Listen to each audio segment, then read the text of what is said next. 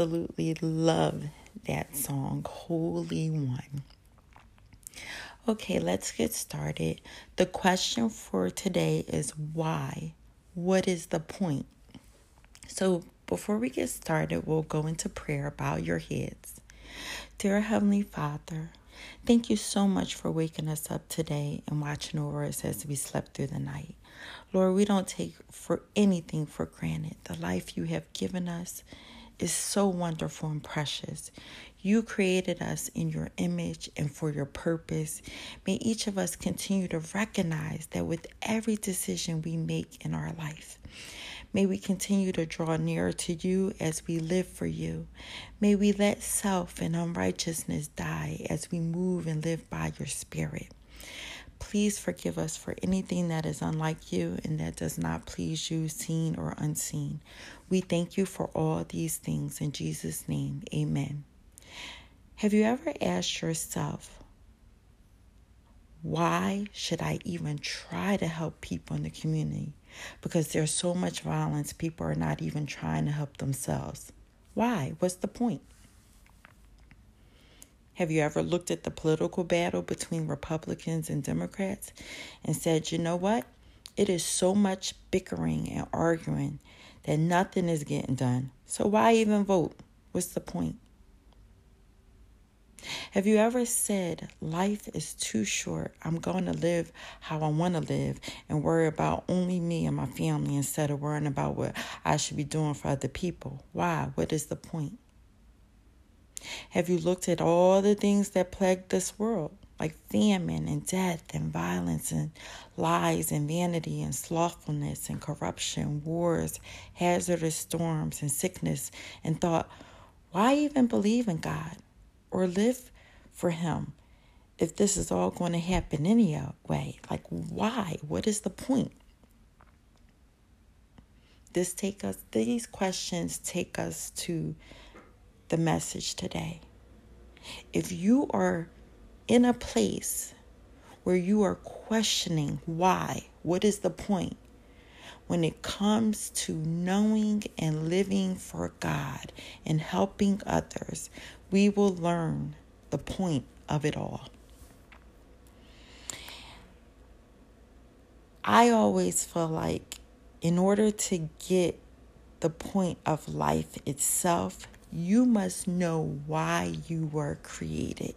Why you were created. The Bible says, turn with me to Ephesians 2:10. Ephesians 2:10. The Bible says in Ephesians 2:10, for we are God's handiwork, created in Christ Jesus to do good works, which God prepared in advance for us to do. Additional information you should know can be found. Turn with me to Colossians 1:16.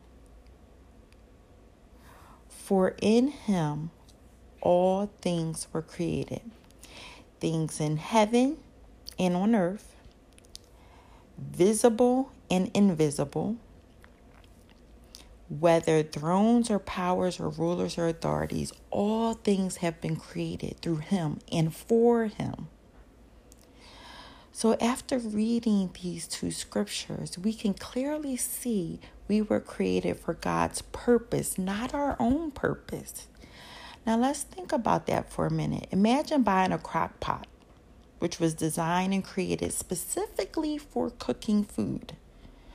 But that crock pot malfunctions and starts acting like a match by burning the food, instantly destroying everything you put in it. What would you do? Some of us would try to fix the crock pot, and some of us would just throw it away. But the point is, it is not doing what was designed to do. So in contrast, God created us for his purpose. So in order for us to operate the way he intended, we must find out what that purpose is. So let's look at some scriptures that sums up the purpose. Turn with me to Matthew 22, verse 36 to 40. And it says, Teacher, which is the most important commandment in the law of Moses? Jesus replied, you must love the Lord your God with all your heart, all your soul, and all your mind. This is the first and greatest commandment. A second is equally important. Love your neighbor as yourself. The entire law and all the demands of the prophets are based on these two commandments. So here we learn that the purpose God created us for was to love him with all of our heart and soul, and then to love others. My friend, this answers the question why and what is the point of it all. 1, we were created for his purpose. 2, that purpose is to love him, everything we are and everything we have, and also love others. So when the Bible speaks about love, let's see what it says love looks like. 1 Corinthians 13, 1 through 13 says, please turn with me in your Bibles there. 1 Corinthians 13, 1 through 13. It says, if I could speak all the languages of earth and of angels, but didn't love others, I would only be a noisy gong or a clanging cymbal. If I had the gift of prophecy, and if I understood all of God's secret plans and possessed all knowledge, and if I had such that I could move mountains but didn't love others, I would be nothing. If I gave everything I have to the poor and even sacrificed my body, I could boast about it. But if I didn't love others, I would have gained nothing. Love is patient and kind. Love is not jealous or boastful or proud or rude. It does not demand its own way. It is not irritable, and it keeps no record of being wronged. It does not rejoice about injustice, but rejoices whenever the truth wins out. Love never gives up, never loses faith, is always hopeful, and endures through every circumstance. Prophecy and speaking in unknown languages and special knowledge will come useless, but love will last forever. Now our knowledge is partial and incomplete, and even the gift of prophecy reveals only part of the whole picture. But when the time of perfection comes, these partial things will become useless. When I was a child, I spoke and thought and reasoned as a child, but when I grew up, I put away childish things. Now we see things imperfectly, like puzzling reflections in a mirror, but then we will see everything with perfect clarity. All that I know now is partial and incomplete, but then I will know everything completely, just as God now knows me completely. 3 things will last forever: faith, hope, and love. And the greatest of these is love. So when you look at the world and you see people doing the opposite of walking in love, like hurting one another, lying, cheating, stealing, or operating in greed, and never, ever having a desire to know the Creator or even wanting to repent of their sins, you are seeing people who choose to live how they want and not according to what God intended. God does give us the ability to choose. He gives us a choice. Let's see where in the Bible where it says that. Let's look at Deuteronomy 30 verses 15 to 20.